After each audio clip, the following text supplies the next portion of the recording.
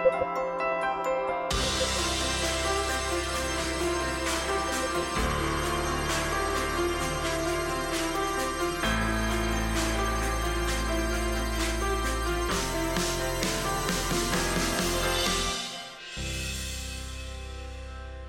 many of you have been with us long enough in this series that you know what every one of those symbols are as it goes along? It's kind of fun, isn't it?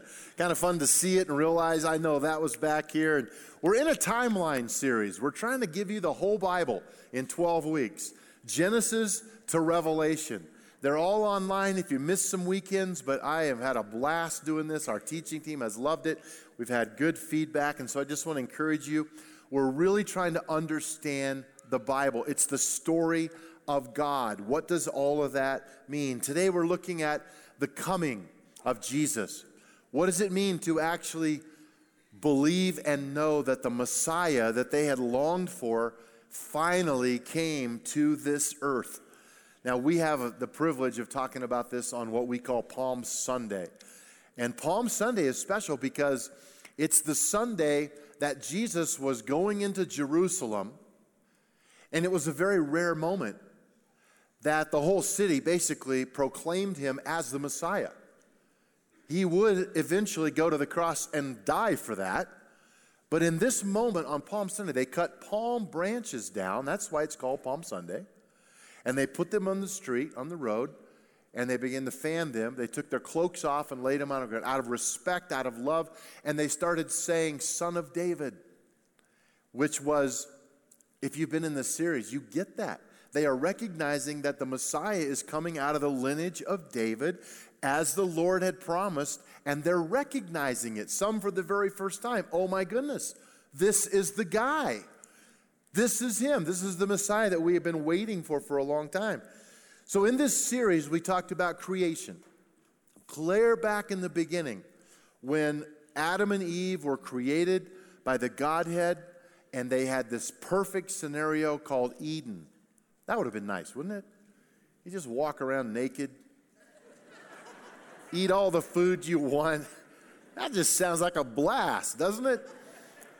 And you just eat, and you're happy, and nothing's wrong. And God said, hey, make yourselves at home. Just don't eat from that one tree right there. Human nature, right? You say to your kid, don't touch that. So they did. They got thrown out of the garden. Sin began this awful curse over mankind.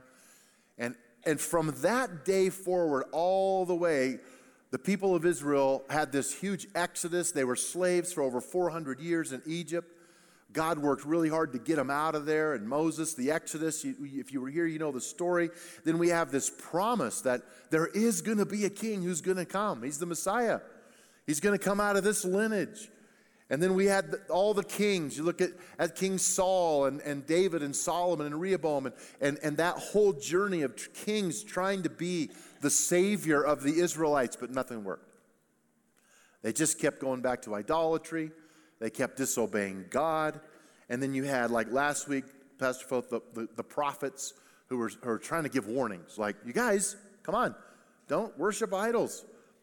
Repent. Come to God. He wants to be your God. And we pick it up today where finally Jesus comes as the Messiah. Now, I don't know if you've ever really longed for something before. You ever remember, even especially as a kid, but even now as an adult, my first kind of memory of longing for something besides like dinner, as a kid when you're hungry, I was like 13 or 14. I had this job in this mechanic shop scraping the floor with a little scraper. The grease, I made like $1 an hour, and I had saved it up to have $100 because I wanted a Schwinn 10-speed bicycle. And my mom took me down to the Schwinn bicycle shop, and I got to pick my color. I picked orange. And it was beautiful. And I saw it in the catalog, and I fell in love with it. It was a God moment. And I saw that Schwinn bicycle, 10-speed, and I put my money down, and I said, I want that one. They took my money, they rang it up, and I'll never forget this moment. He said, it'll be here in about 2 weeks.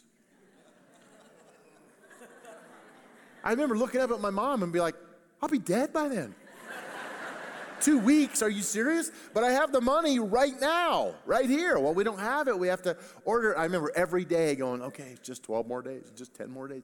This countdown until finally I got the bicycle. That longing, or it's a vacation that you look for as a kid, and you look forward to it, and you're hoping that someday you can have it. Today, that is exactly what's happening with the people of Israel. They want so bad to have a king who will save them. They want a savior, like we were singing about. They somehow want to believe that there's a way for them to have this hope that God actually cares about who they are. So there's this passage when John wrote his gospel, Matthew, Mark, Luke, John. He starts it different than all the other Matthew, Mark, and Luke gospels. And this is what he says in John 1, verse 1. He's basically calling Jesus the Word, both spoken and being lived out. And it says this, in the beginning, referring to beginning, the Word already existed, meaning Jesus. The Word was with God, and the Word was God. He existed in the beginning with God. God created everything through him, and nothing was created except through him. The Word gave life to everything that was created, and his life brought light to everyone. The light shines in the darkness, and the darkness can never extinguish it. He's talking about the fact that Jesus was from the beginning all the way through to eternity. He was there. As a matter of fact, in Genesis, it says of the Godhead, we're a triune, we believe in the triune Godhead, the Father, the Son, and the Holy Spirit here at Timberline. That's why even in Genesis it says, let us make man in our own image. Jesus was there. And they've existed since before time began. We go to the creation of the beginning of time, but they always were. That's weird. When I think about that, I can't get my head quite around it. For some reason, I can understand eternity, like it never ends because it goes this way. But to keep going back and say there's no beginning, it just doesn't make sense. But it's true. And John is trying to help them say that. So let's jump into the outline. If you have a program, turn it to the back and write this down. Number one, significant words would be these three words, in the beginning. In the beginning. The moment these words were written and the Jewish audience read them, where did it take them? It took them to Genesis. Because they knew the law. And they knew the book of Genesis, and they knew, what are the first three words of the Bible? In the beginning. What is John doing? John's doing this intentionally, and he's saying, I'm about to tell you about the Messiah, the promised king who will deliver his people, but you have to know this. He was there way back in the beginning. That's important because of the theology that goes with it for the forgiveness of sin. He's fully God. So if you get that right, then you can understand the sequence of things that happen as we move along. Number two, in your outline, waiting creates longing and anticipation. I've talked some about this already, but I want to just further drive this point home because I don't think we can emphasize it too much, that Israel constantly wanted a king. They were waiting for a king. They were praying for a king. They did sacrifices for a king. They wanted someone who would deliver them, and they desperately needed it. If you're married and you have ever had an anniversary, I don't know how it is with you, but Bonnie and I, every now and then, we plan a special anniversary. I mean, we'll move from burgers to steaks on the grill. You know what I'm saying? No, I'm kidding. Every now and then, we will have a special plan. I remember this one year, we planned almost a year ahead. And we were so excited. We anticipated. We looked forward. Whenever I was having a bad day or week or things weren't right, I'd always think to myself, oh, I know what's coming. And I can't wait until that day. And I would anticipate it and look forward to it. There's nothing better. I have a friend named Joel Schmidtgall, who is an executive pastor in a church out in the D.C. area. Now, they have a wonderful family, many children. And one of his daughters wanted a puppy so bad. I mean, for 5 years, she asked them for a puppy. And he kept saying no, because he's a mean father. Sorry, Joel, I'm kidding. He's an awesome dad. But they just didn't want the whole dog thing in their house and all that. And they have all these kids, and there's enough going on. And I get that, but he just really, he just finally last year, she wrote a letter to Santa because God was not getting it done. Right? That's how it works, right? And in her letter, it was the sweetest thing ever. She said, Santa, I just need you to tell me the truth. Am I on the naughty list? How sad is that? Because for 5 years, I've asked you for a puppy, and I've never gotten one. So Joel, his wife, they broke down, and for Christmas, they got her a puppy, and they surprised her. And I have a little video clip of when they presented. Now, I want you to notice, I want you to think about the longing that she's had. For 5 years, she has longed for this moment, and I want you to see what happens as they give her the puppy. Super tight. Can you please stop it, you guys? Kelly? Can we open? You can open. You got me a puppy! You got me a puppy! You got me a puppy! I'm so happy! I'm so happy!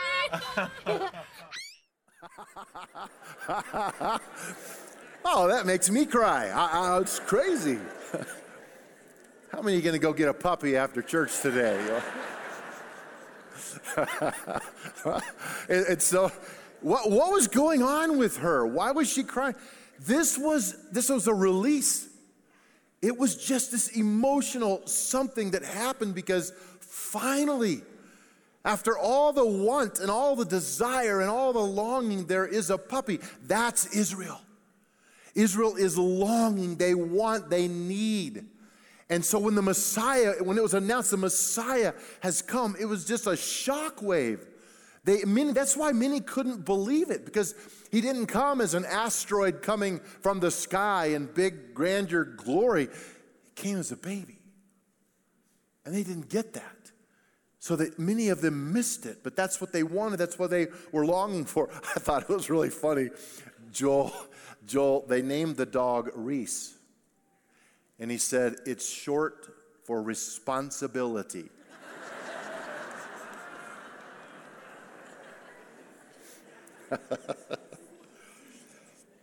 Oh, I love that. You know, I know that we're in a great era to live, but I don't think we can fully appreciate what it was like for people to long for a Messiah and have him actually come. We sit here now, we know all the story, the facts, how it happened, and we kind of go, oh, great, Jesus came. But I want to tell you something, it's a big deal that he came. It's a real big deal. Number 3, the power of prophecy. Now, this is kind of a whole nother, this moves away from kind of the emotional pull of wanting and longing for the Messiah to more of a science math. And I love science, I love math, I like it when things work. I like that 1 + 1 = 3. And you I'm kidding. But this idea that there's common sense in the Bible. So there's 8 prophecies that I want to just take a quick look at. I won't bore you. I'm not going to break all these down. We don't have time for that. But I just want to give you a feel for the legitimacy of the Bible. If you're here today and you go, I don't know about this whole thing, the God thing, the Bible thing, great. I'm so glad you're here, because explain this. So there's 8 prophecies that happen. What are prophecies? Let me just give you this first. First of all, Bible prophecy around Jesus, the Messiah, is typically referring to a prophet in the Old Testament. Now keep in mind, hundreds of years before the Messiah came. In some cases, over 1,000 years. So they're saying stuff that actually would come true in the life of the Messiah. And they're saying it way before they even know how it's going to happen. Now, that's a risk. If you say something's going to happen and it doesn't happen, then you're a liar. But let's throw that up on the screen. Let's just look at it for a minute. We're going to keep this up here for a minute.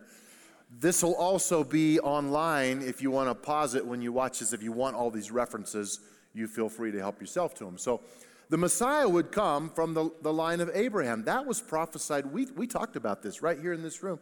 Genesis 12, Genesis 22. It's fulfilled in the New Testament thousands of years later. That actually happened. It's prophesied that the Messiah would be born in Bethlehem. The prophet Micah is the one who said, how do you name a city that the Messiah is going to be born in? All these hundreds of years before he's even born. That's risky. Well, it happened. That's exactly where he was born. Matthew 2, Luke 2. The Messiah would be born a virgin. And that's stepping out on the edge if you're a prophet. Don't you think?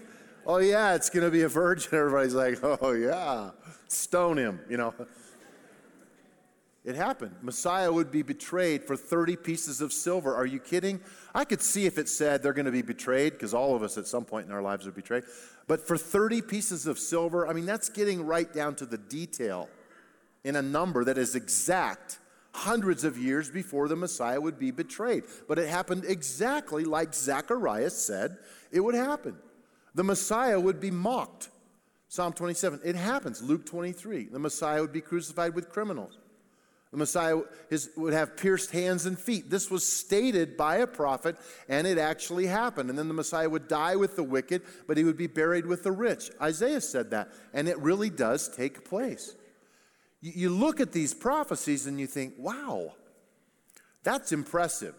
How could all of this happen? Here's what I like about this, and I think it's pretty amazing. There's a mathematics and astronomy professor named Dr. Peter Stoner, who loves this kind of stuff. And he decided he would figure out the chances of all 8 of these prophecies actually happen. What are the chances of all of them coming true? Because it's not just one guy doing 8 prophecies. These are prophets hundreds of years apart. And they're saying this and this and this and details. What are the chances of that happening? And here's what he came up with. It's 1 in 10 to the 17th power. How many of you, that means nothing to you? Okay, I'm gonna explain it in a way that I think you can understand. How many of you have ever been to Texas? I'm sorry. Just kidding. I like Texas. I'm just kidding you. It's big, though. It's really big. Someone told me, though, if you smashed Colorado flat, it'd be bigger. I don't know. Don't really want to rub it in. Don't want to get into it. I don't know. I'm just saying. So if you went to the state of Texas and you had some silver dollars, they're what, that big around maybe? You had some silver dollars, and you put one right on the corner of the line, right in Texas, and then you put another one that touched it, and another one that touched that one, and another one touched that one, and you kept building silver dollars, and you went across the entire state of Texas, 2 feet deep. And you took one of those silver dollars and you put an X on both sides. And you took a few days on a journey and you walked out wherever you felt happy and you buried that silver dollar with an X on it somewhere. It could be on the ground level, in the middle, wherever you wanted. And then you blindfolded someone and you gave them a week or two to wander around, and they happened to stumble upon, dig down in the right spot and pull out that silver dollar with the X on it. That's the chance of all 8 of these prophecies coming true. I don't think it's very hard to believe in the Bible. People say, oh, it takes faith to believe in Jesus. I don't think so. It takes a lot more faith not to. Just think about that. These are powerful tools that we have. And this is the clincher. I've just talked about 8 prophecies that were fulfilled in the New Testament. Guess how many prophecies there are in the Old Testament that name specific things about the Messiah that actually come true in the New Testament? Anyone have an idea? It's over 300. It's over 300.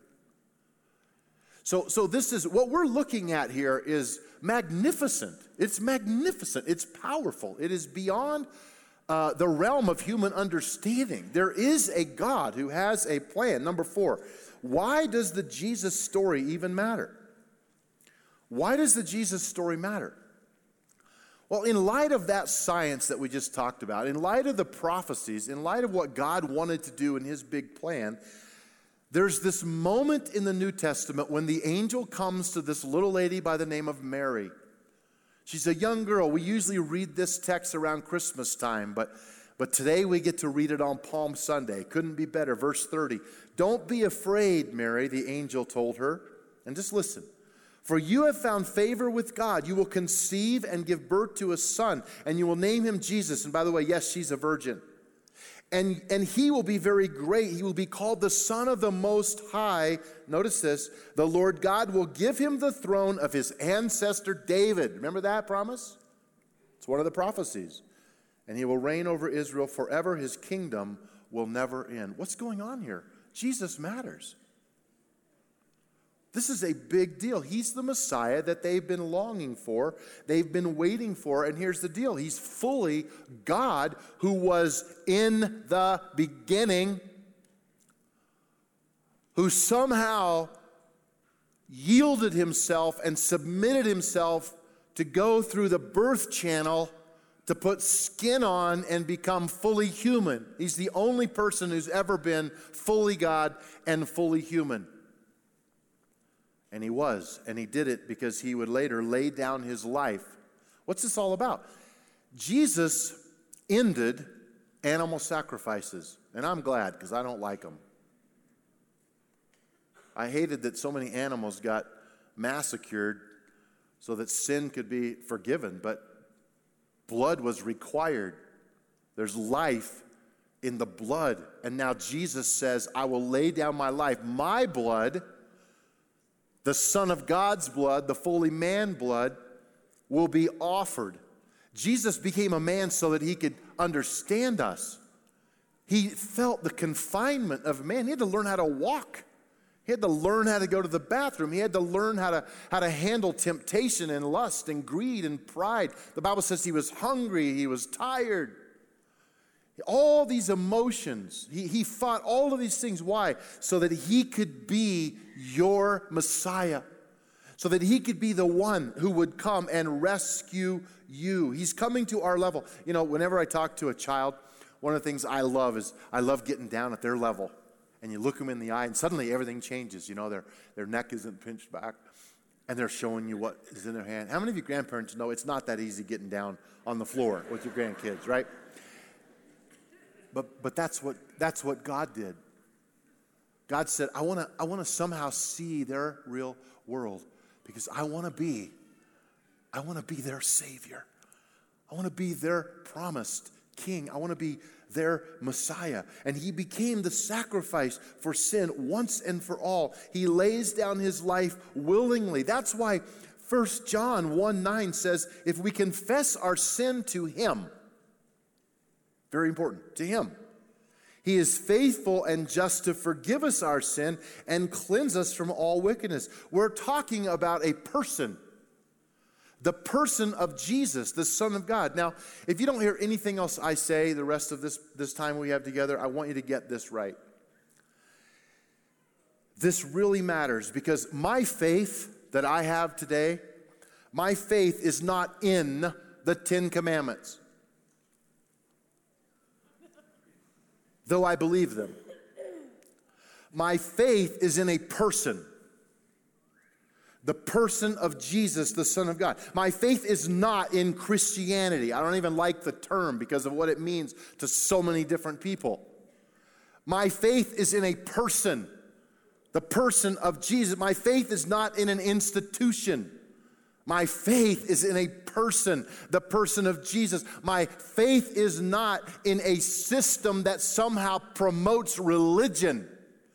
Because that gets all screwed up really fast, and all the rules and all the regulations, and people don't want to come to Jesus because they think they have to be like someone they know that says they're a follower of Jesus, but they don't believe in that person. They don't want to be like that person. Let me tell you something. It's not contingent upon a system or that kind of stuff. It's contingent upon whether or not you believe in a person, and he created you to be fully you and not someone else. So wear your hair however you want.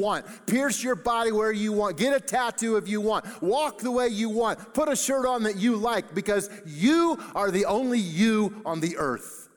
Don't ever forget that.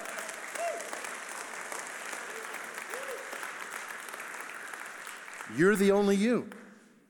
That's why our faith is not in some church. Our faith is in a person. And he's our Messiah. And he's our Savior. And suddenly I can believe in this person, this God-man who becomes my Savior. Well, let me just quickly let me just tell you what Foth says, and then we'll do the last three things real fast. Why did Jesus come? I pondered this. Why did Jesus do all this? For you and me. I don't feel worth that. He thinks we're worthy of that. But Foth puts it like this. Don't you love Foth? And he lets us call him Foth. I know it's Dr. Foth, but he doesn't even like that. Anyway, he says this. Jesus left his place to come to our place, to take our place, so we could go to his place. It's one of my favorite Fothisms. Hey, things to remember this week, real fast. Things to remember. I want you to remember, number one, that you're part of a bigger plan.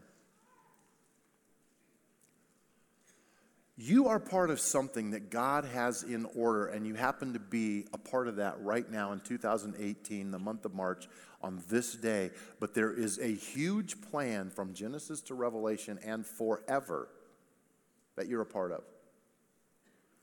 When you feel that this trial, this problem, this issue is so big you can't face another day, I want you to step back and say, I am part of the plan of God that is big and lasts millions of years. And I'm in, and I'm good, because God knows what the future holds. God sees it all at a glance, and he's with you. Don't ever forget that. And that's number two. You're never alone. You've heard me say it before because I have found it so valuable. The last thing Jesus said when he left the earth, he said, I will never, ever leave you or forsake you. I'm going to send the Spirit, and he's going to walk. Paraclete is the Greek word. It means walk beside you. See, you can try to run away, but the Spirit is with you because he's in you. You're never alone. You say, but I feel alone. You're not. Reach out by faith and say, I know you're here. I know, Spirit, you're here with me. Talk to him because Jesus loves you. He cares about you. He will be with us. And number three, your voice is powerful. I don't think John, who we read from today, had any idea that we would be talking about what he wrote down all those years ago. I don't think those prophets, when they spoke out and proclaimed those truths, and many of them wrote these things down on tablets, I don't think they had any idea that a few thousand years later we would be sitting here in Fort Collins going, yeah, let's take a look at what they said back there. But their story matters. And what they say matters. And what they said impacts our lives. Can I just say, what you say, your story, your experiences, the fact that you can say to someone, this is why I believe in a man named Jesus, has power in it. This is where I was, this is what happened, and this is where I'm going. Never be afraid to share your story. Would you pray with me? Lord, we come to a moment like this so filled with thanksgiving that you came. Thanks for the coming of the Messiah. Wow. We love you. We're grateful. I want to make it really clear with heads bowed in these auditoriums. Maybe you've been confused by religion, by systems, by organizations. And today is a new understanding that this is about believing in a man named Jesus. That you can have an identity with him. All that other stuff, it's supposed to build us toward Jesus. Sometimes it does, sometimes it takes away and distracts from him. But I'm asking this question: are you at peace? Have you surrendered? Do you believe in the fact that Jesus Christ, the Son of God, is the only one who can forgive your sin? That's the question. If you can say yes to that, and maybe today for the first time, or for a time of certainty, you say, I'm in. Then I want you to do that right now, right where you are. Lord, I confess my life's sins because I believe you are the Messiah. You're the King who came. You're the God-man who laid down your life, and your blood was spilt so mine doesn't have to be. And I believe it, and I confess it, and I hold on to that truth. And he'll show you the rest of the stuff. But you hold on to that truth, and you proclaim that as a believer now in the claims of Jesus Christ. Secondly, I felt sort of all week that this next kind of prayer moment would be for those who, here's the word that kept coming to me, people need a Savior. And usually when we say that, we mean to be saved because of the blood of the Lamb, Jesus. But I don't mean it that way right now. I mean it that you're in a difficult situation. We actually prayed about it earlier in our prayer time, but I want to take a moment and pray again and talk more about it. You're in a specific moment in your life where you need a Savior to give you either wisdom, understanding, release, redemption, a way out, or courage to face what it is you're facing right now. I don't mean a lifetime of things. I mean, something's happened right now, financially, relationally, whatever it is. And you would say, I want you to pray for me. I want my church, my brothers and sisters, my family to pray for me in this moment, this season, this time. I need a Savior in this moment. If that's you, could you just slip up a hand and let us pray over you right now that God would really make it clear. God bless you. God bless you. You can put them right back down. It's not for me. Church, we're family. We call it our living room. Let's just agree together. If you didn't raise your hand, agree with me as I lead us in a prayer. Lord, we know you are our Savior. In the sense that, yes, we are forgiven of sin, but also as one who comes alongside and brings us wisdom, brings us understanding of a circumstance that we're in, we find ourselves in, be it our fault or no fault of our own. Either way, you're there. And I ask that you would give some the courage to hit it head on with truth. Others, Lord, would you make a way out for them? Would you do a miracle that they might escape this horrible thing that's come upon them? Would you give them a plan to go forward? Would you be that kind of a Savior in their life today? Show them that plan throughout this week and help them to walk in obedience, to listen to your voice, and to trust in your word, because you love them more than anyone else loves them, and you believe in them more than anyone else believes in them. So let them hold on to that this week. We thank you in the mighty name of Jesus. Amen. Amen.